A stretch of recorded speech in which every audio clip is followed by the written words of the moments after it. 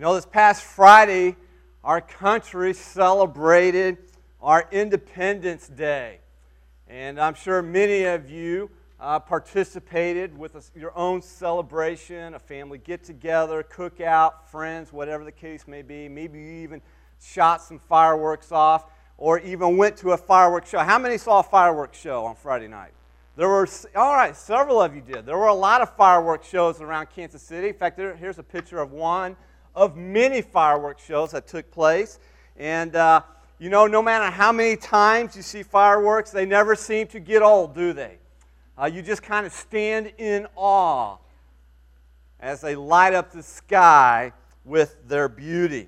You know, the same can be said of God's creation, especially when it comes to the Rocky Mountains.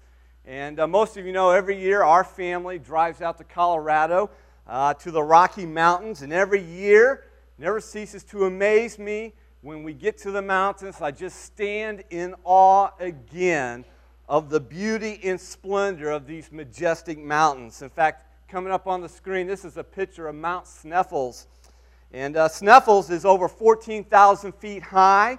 It is often said to be Colorado's most beautiful mountain. Of course, you may have your own favorite mountain in Colorado.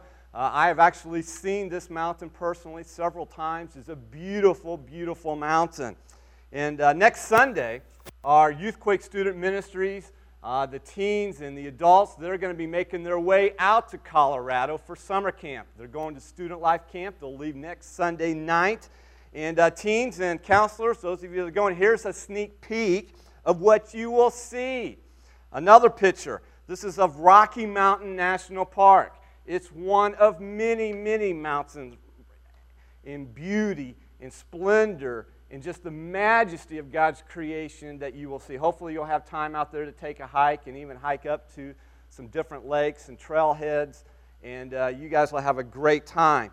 But you know, the Rocky Mountains are just one of many examples where the beauty of God's creation points us to something beyond ourselves. It really points us to the majesty of God Himself. Everyone stands in awe of the beauty of God's creation, whether it's the mountains, whether it's a beach, whether it's even when you go south down to the Ozark Hills in Branson or whatever the case may be around our country, around the world. But not everyone necessarily makes the connection from the beauty of creation to the majesty of God. In other words, not everyone sees the link between the beauty of creation and the glory and splendor of God. But David sure did. In Psalm 8 here is a praise psalm written by a man who saw the link and made the connection to the majesty of God when he looked up and saw the glory and splendor of the heavens and the work of God's fingers. Psalm 8 is the first praise psalm in this collection of the book of Psalms. In fact, the heading of this psalm says, "To the chief musician on the instrument of Gath, a psalm of David." And so apparently, David meant for this psalm to be sung as a praise to God in public worship, which brings us to the purpose of this psalm of praise. Notice this coming up on the screen. David's psalm of praise here. He wants you and I, he wants us to stand in awe of the majesty of God. He wants us to behold His glory and His beauty as seen in creation, so that we will then fall down in worship of God as our Lord. David's goal in writing this psalm is to excite you over the majesty of God, so he can then motivate you to worship God. David wants you to see what he sees. He wants you to feel what he feels when he stands in awe of the majesty of God. Yes, David wants you to stand in awe of creation, but only as it points us ultimately to the majesty or the glory of God. This is why David begins this particular psalm here with a declaration of the surpassing majesty of God in verse 1. Look at it again with me.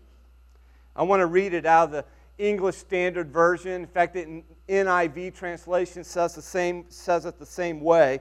It says, "O Lord, our Lord, how majestic is your name. You're in all the earth." Now, David uses two different names for God here. The two words for Lord are not the same in Hebrew. And so the first Lord that you see in verse 1 with the Lord with all caps is the Hebrew word Yahweh. This is God's personal name. And it was first used by God when He tells Moses at the burning bush when he was in the wilderness, "I am who I am," there in Exodus 3. The name Yahweh, in other words, "I am," it points to God's self-existence. It points to His independence, to His absolute sovereignty over all creation. It is a powerful name, Yahweh, indicating that God is one who simply is, who did not come into being, does not go out of being, and never changes His being because He depends on nothing for His being, and all else depends on Him. That's the idea of this name Yahweh that David uses here. But there's more. David says this mind-blowing Yahweh is our Lord. In other words, it's personal for David, as it should be personal for us. Although God is powerful beyond our comprehension, He's personally involved in the lives of His people. Our Lord. The second name that David uses is the word Adonai. And it simply means, it's the idea of master or king or ruler.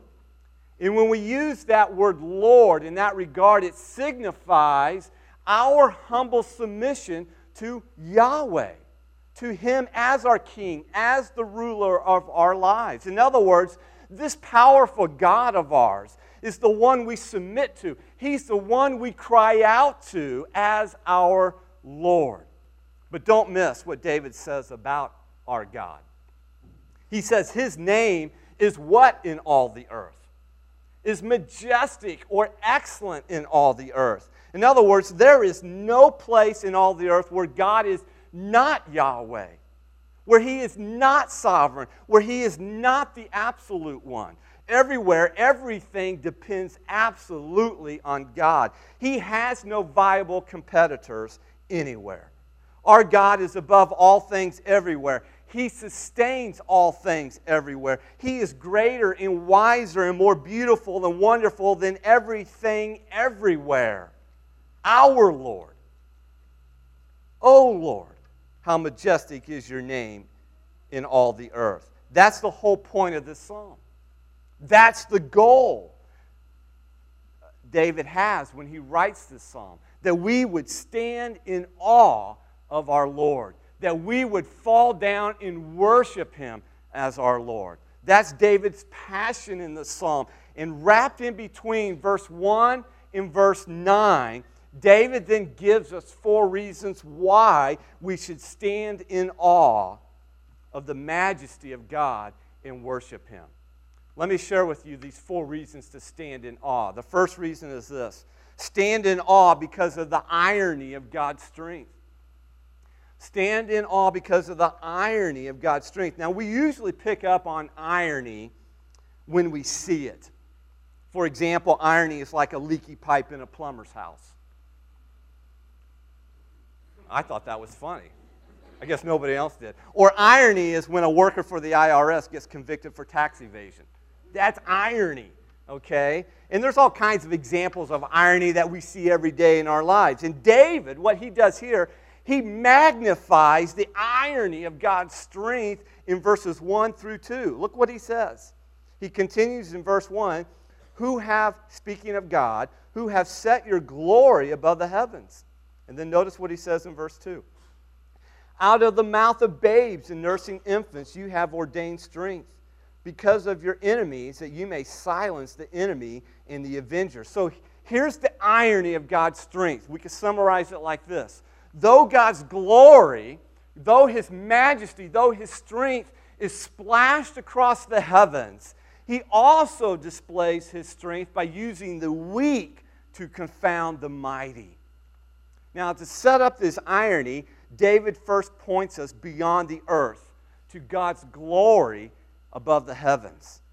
In other words, David wants us to see the enormity of God's glory. And so he takes us as far as he can above the heavens. But God's glory is beyond what we can really fathom, what we can grasp with our finite minds. And that's when David then kind of brings it down for us when he says, out of the mouth of babes and nursing infants, you have ordained strength because of your enemies, that you may silence the enemy and the avenger. And so what David is doing, he's contrasting God's incredible might, his incredible strength, with the fact that he is even able to defeat his foes by using the weak and helpless creatures. And then David gives the examples of that, such as babes and children or nursing infants. Now, this is remarkable. Just think about this with me. God is so powerful, so majestic, so mighty that he can use children to bring down those who oppose him. One of the more famous examples of this in the Old Testament is when a boy named David killed a giant named Goliath. And on that day, as many of you are familiar with that story, God displayed his strength by using the weak to conquer the mighty. But David says something that's rather interesting too. He says, out of the mouth of babes, God has ordained strength or established strength. What in the world does that mean? What strength is it that God is talking about, or David's talking about here?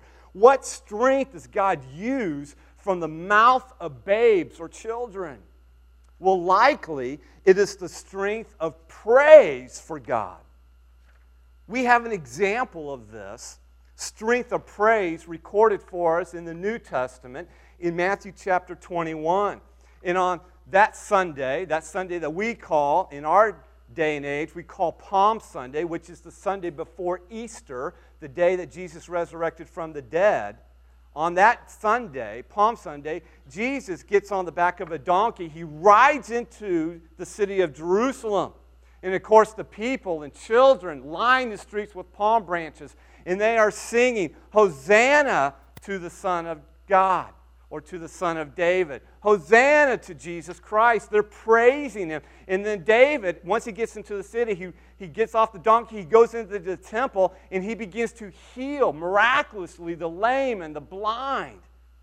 And the little children are following him. And they see Jesus do this, his miraculous healings, and they continue to praise him. They continue to cry out, Hosanna to the Son of David, Hosanna to the Son of David. And the chief priests and the scribes, who we would call those religious hypocrites, those religious leaders of the day, they hear the praise of Jesus by these little children, and they become indignant by it. They're irritated by it. And so they question Jesus. And they try to rebuke Jesus and rebuke these children, but Jesus in turn rebukes them by quoting this verse right here in Psalm 8. And he says, yes, have you never read? Out of the mouth of children and nursing infants you have prepared praise. Jesus uses the word praise instead of strength. And so when David says strength here in Psalm 8, he is speaking of the lethal punch that praise packs. The praise of God is highly powerful, even if or especially when it comes from sources that we consider weak. We consider insignificant and helpless, such as children, babes. And sometimes the mightiest weapon in God's arsenal is not argument, it's not brilliance, it's not eloquence, but it's simply the praise of our God. And that's what David is saying here. So stand in awe of the irony of God's strength. The second reason we should stand in awe is because, number two, of the mystery of God's care. Because of the mystery of God's care. Now, I can just picture David sitting out under the stars at night, looking up at the heavens, especially when he was just a shepherd out on the night tending the flock. And on a clear night, looking up at the heavens and the stars and asking God in verses 3 and 4, look what he says. When I consider your heavens, the work of your fingers, the moon and the stars, which you have ordained, what is man that you are mindful of him, and the Son of Man that you visit him? In other words, David is out in the night, and he looks up and he sees, and basically he considers what he sees. And contrary to the Big Bang Theory, David acknowledges that what he sees was created by God when he says, when I consider your heavens, Lord, the work of your fingers, the moon and the stars which you, God, have ordained. And what does David see when he looks up into the heavens? Well, on a clear night, David could likely see 2,000 to 3,000 stars. But what if he'd had a good pair of binoculars like we have access to today? Well, David probably could have seen up to 100,000 stars. Or what if David knew that the Milky Way galaxy contains billions of stars? And if you were to count the stars in our galaxy, one per second, it would take you 2,500 years to count all the stars in our galaxy. If David knew what we know today, I'm sure he would have been even more staggered than he already was. But David had enough, more than enough, to stagger him when he looked up at the heavens and saw the moon and the stars. You know, it's in our city, you go out at night and look at the stars, and you're like, where are they? But if you go out into the country and you look up at the night, you see all kinds of stars.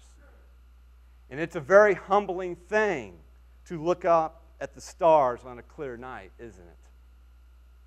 It tends to make us realize just how small we really are in this massive universe of ours. In fact, here's a picture of the Milky Way galaxy to help you put our size into perspective. Consider this. You and I, we are one of over 7 billion people on this earth. And this earth is just a relatively tiny planet in a vast solar system. And this solar system is just a small part of our galaxy. And our galaxy is just one of 100 billion such galaxies in the universe. Did you know if the Milky Way galaxy, which is what you're seeing on the screen, were the size of the continent of North America, our solar system within the Milky Way galaxy would fit in a coffee cup. Years ago, the explorer William Beebe wrote about his visits with then-President Theodore Roosevelt at his Sagamore Hill home in New York State. After an evening of talk, the two men would go outside at night and they would search the skies for the Andromeda galaxy. And then one of them would recite, that is the spiral galaxy of Andromeda. It is as large as our Milky Way. It is one of 100 million galaxies. It consists of 1 billion suns, each larger than our sun. And then Theodore Roosevelt would grin and say, now I think we are small enough. Let's go to bed. That's what David is saying here. That's the idea here. David looks up at the heavens and he says, oh, I am so small. And God, you are so great. What am I that you would pay attention to me? That's the thought process you go through as you consider the vastness of God's creation. Who am I? Who are we? We're nothing. We're small and insignificant in comparison. But that's the mystery here of God's care for us. The universe, look at it coming up on the screen. The universe reveals God's greatness, and it reveals man's smallness, and yet God still cares for us. When David asked the question, what is man that you are mindful of him? He's speaking with perplexed joy. It almost gives David divine goosebumps to think that God cares for him. And when David asks, what is man? He's not really asking a question so much as he's making an exclamation. It's really not what is man, it's more like, man, what is God? In other words, David, he's engaging in breathless praise as he stands in awe of the mystery of God's care for him. But wait. As if that's not enough, David goes on. He gives us another reason to stand in awe of God. Number 3, stand in awe because of the glory of God's creation. Because of the glory of God's creation. Yes, we are small and we are insignificant in comparison to the vastness of God's creation. But folks, listen to me. David reveals to us here that we are also the glory of God's creation. In other words, we're the climax of his creation. Look what David says here in verses 5 through 6. He says, for you have made him, speaking of mankind, for you have made him a little lower than the angels, and you have crowned him with glory and honor. You have made him to have dominion over the works of your hands. You have put all things under his feet, all sheep and oxen, even the beasts of the field, the birds of the air, and the fish of the sea that pass through the paths of the seas. So despite our size in this grand universe of ours, David says there is something uniquely and utterly unique about us. If you made a continuum of every creature that God created, you know where we would fall in that continuum? We would be right up there next to the angels. In fact, David says that we're just a little lower than the angels, crowned with glory and honor. In other words, David is telling us something here. And it's fascinating what he says. David is telling us that we are made radically different from the animals. We are in a radically different category than the animal kingdom. David says we're not just a little higher than the animals. Oh no, we are a little lower than the angels. Do you realize what this means? Folks, this has profound implications for you and I. It means we don't have to wonder who we are in this world. We don't have to wonder, why am I here in this world? David is telling us here. So many people today are searching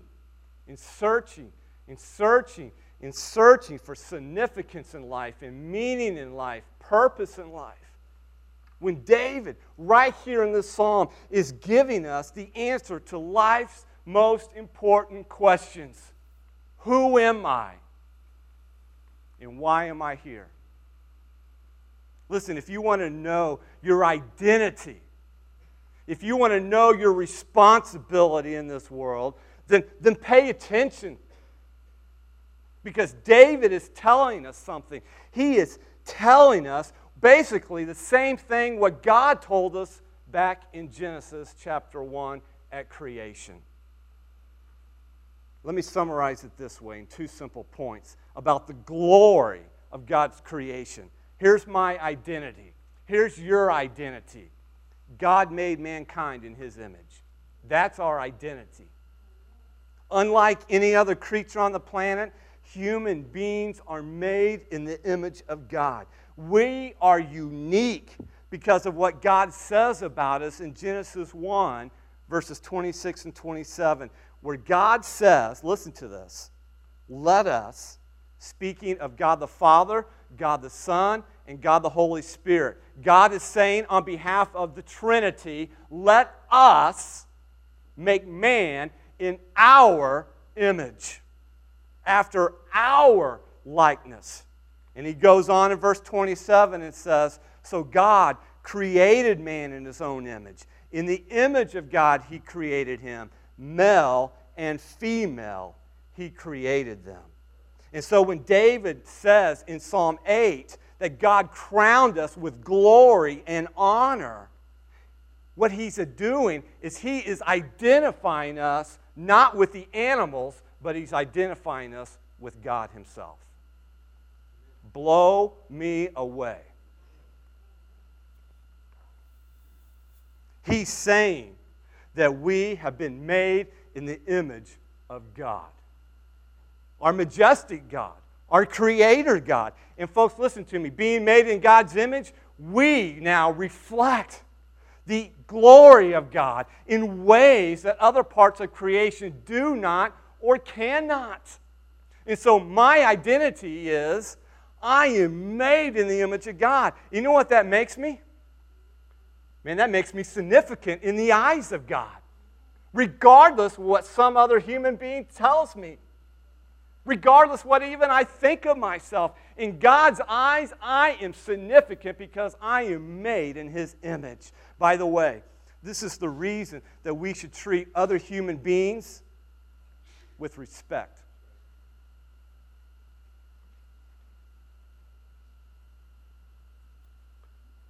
Because every human being is made in the image of God. They deserve our respect. But we will never have respect for people without first having reverence for God. Why? Because, listen to me, we'll let Ethan walk by. Listen. Now focus back. Listen.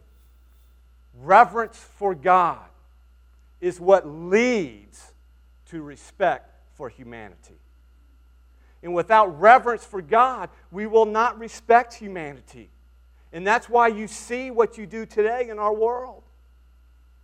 That's why you see a lack of respect for humanity and the value of life today. Because we don't have a reverence of God. We don't stand in awe of God as our Creator and the one we are accountable to.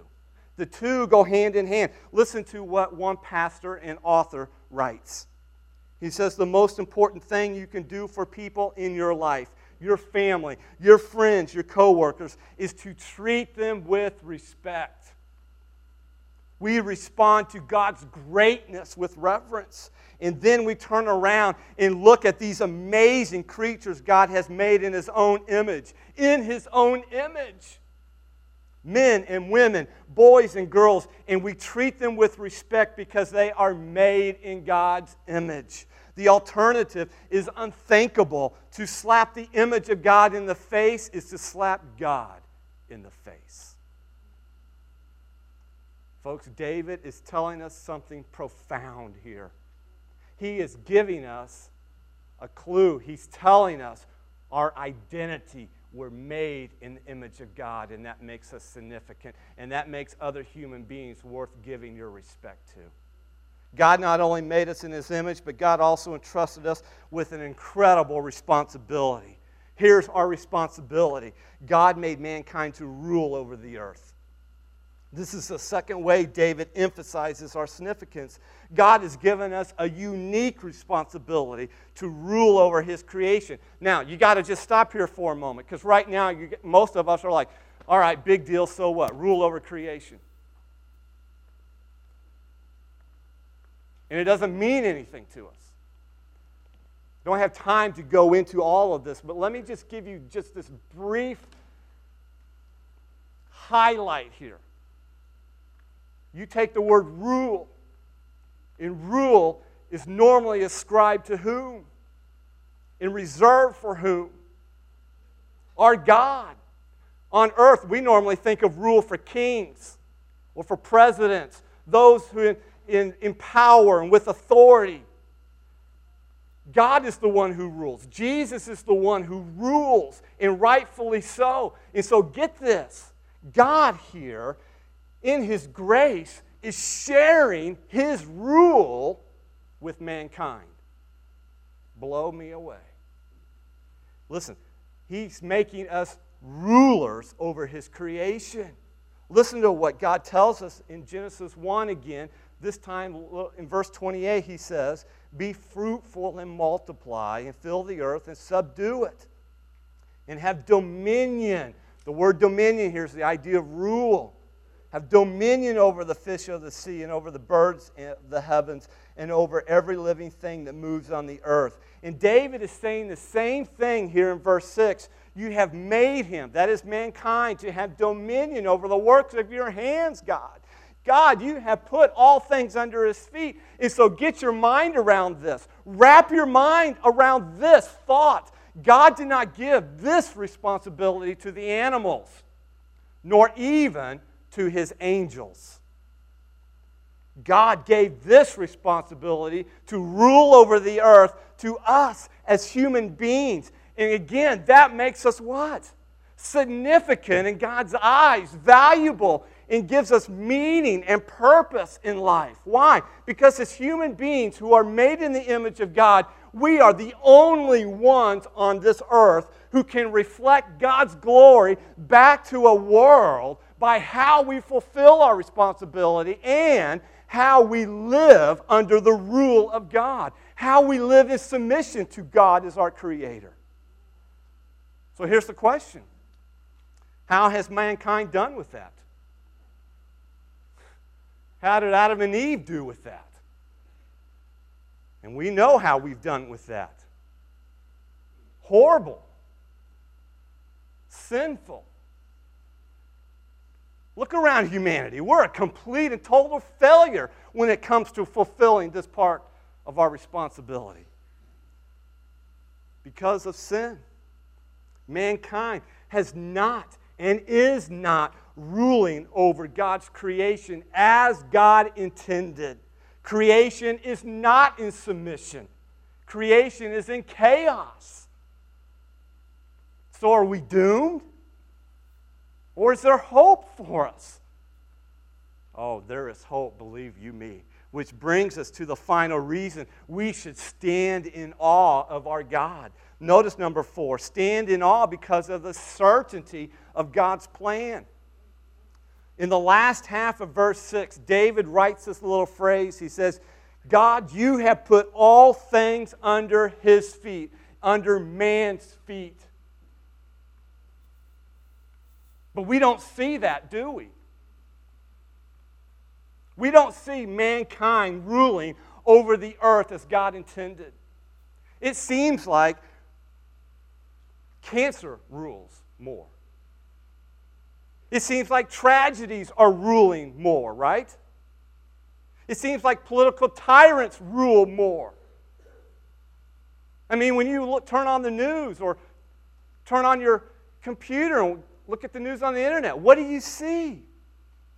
Look around the world and what you see. You see chaos and evil. You see pain and suffering. You see death all around us. And that's what the writer going forward to the New Testament, the writer of the book of Hebrews said.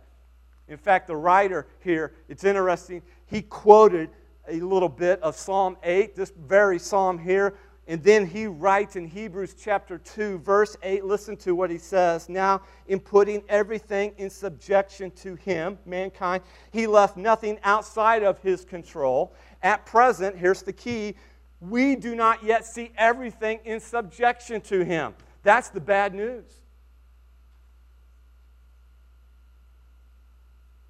That's horrible news. There's no hope until we come to verse 9 of Hebrews chapter 2, and that's where we see the good news. The writer goes on, he says, but we see him. We see him who for a little while was made lower than the angels, namely Jesus, crowned with glory and honor because of the suffering of death, so that by the grace of God he might taste death for everyone. Whoa, blow me away again. Stand in awe of that. Here's the certainty of God's plan. Notice it in your notes coming up on the screen. We don't yet see God's plan in final living color, but we do see Jesus Christ. Yes, it's true. We do not yet enjoy the destiny mapped out for us here in Psalm 8, but one man does, and his name is Jesus. And that gives us all the hope we need. Here's the point. Psalm 8, listen to me, needs a Savior. Because the people in Psalm 8 are sinners. Therefore, Psalm 8 needs someone who can take the punishment for what we deserve. So God, get this, in His amazing grace, in His loving kindness for mankind, sends His Son Jesus Christ down to this earth, made Him a little lower than the angels. That's why He came in the form of flesh, in the human being, and He did for us what we could never do for ourselves. To redeem us with His death on the cross and His resurrection. And by raising Jesus from the dead, God then bestowed on Him the name that is above every name. And now His name is the most majestic in all the earth. That's the point here of Hebrews chapter 2. It's telling us that Psalm 8 is not a pipe dream, that it will come to fruition and will be fulfilled. God's plan is certain. True, we don't yet see it full blown, but we do see Jesus Christ. One man is already reigning. He's already crowned with glory and honor as our King. And that is the assurance. That is our hope for all who have been redeemed, that we will one day do what? That we will rule with Jesus Christ here on this earth. Glory, blow me away again.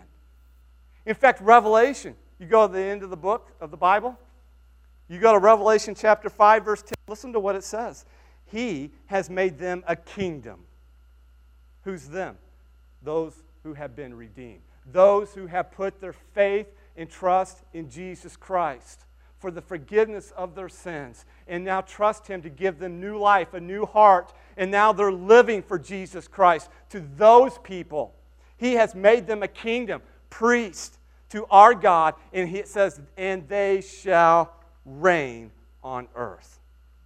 So how can you doubt your royal future when Jesus Christ has already begun enjoying it? Listen to me.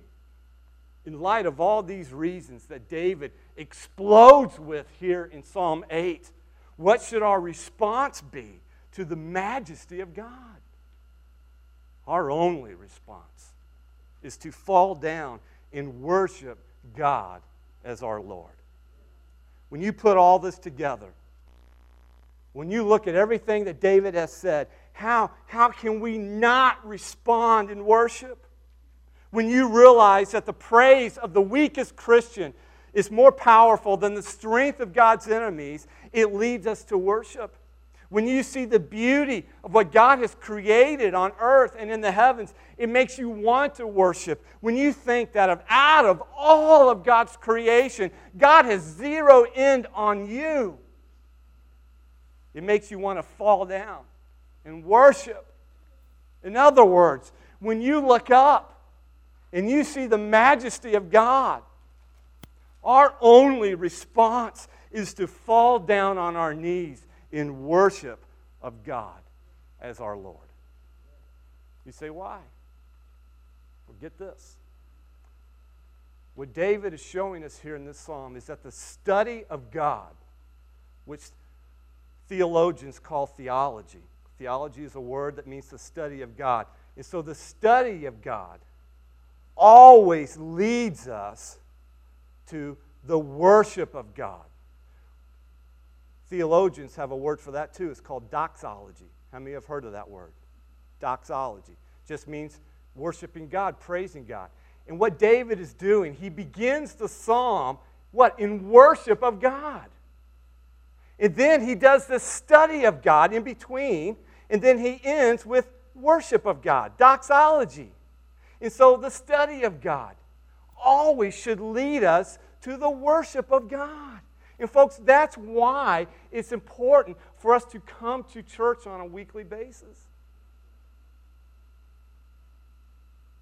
That's why it's important for us to gather as a church family and to hear God's Word taught and preached.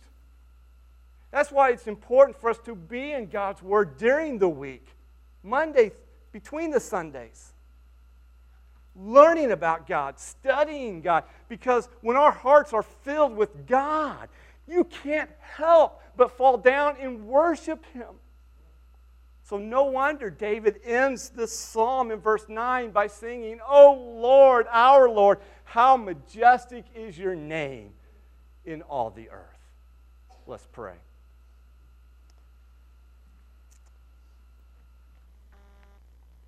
As you bow your heads, and as we come to our response time, the first step in worshiping God, though, is to worship His Son, Jesus, as your Lord and Savior. To put your trust in Jesus for the forgiveness of your sins, and to receive new life in Him, and then begin to live for Jesus as a Christ follower. And when you think about it, worship of God, it really comes down to living out our purpose as a church. To know Christ, to grow in Christ, show Christ, and then go with Christ. That's what worshiping God as our Lord is all about. So let me ask you, how are you doing in those 4 areas? Do you know Jesus Christ as your Lord and Savior here this morning? Has there been a time in your life when you've bowed before Him, you've come before the cross and realized your sinfulness, admitted that to God, and asked Him to forgive you and put your faith and trust in Jesus Christ? And for those of you that already have, are you getting to know Jesus more on a weekly basis? Are you growing in your relationship with Christ?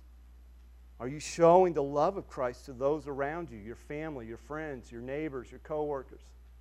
And are you going with Christ and sharing the hope of Christ with those who don't yet know Him yet? All of these things is what it means to worship Him. And how can we not do this when we stand in awe of the majesty of God? So as Zach sings a verse here, let me encourage you to come in prayer right where you're seated and to praise God, to worship Him. Thank Him for something. Praise Him for something.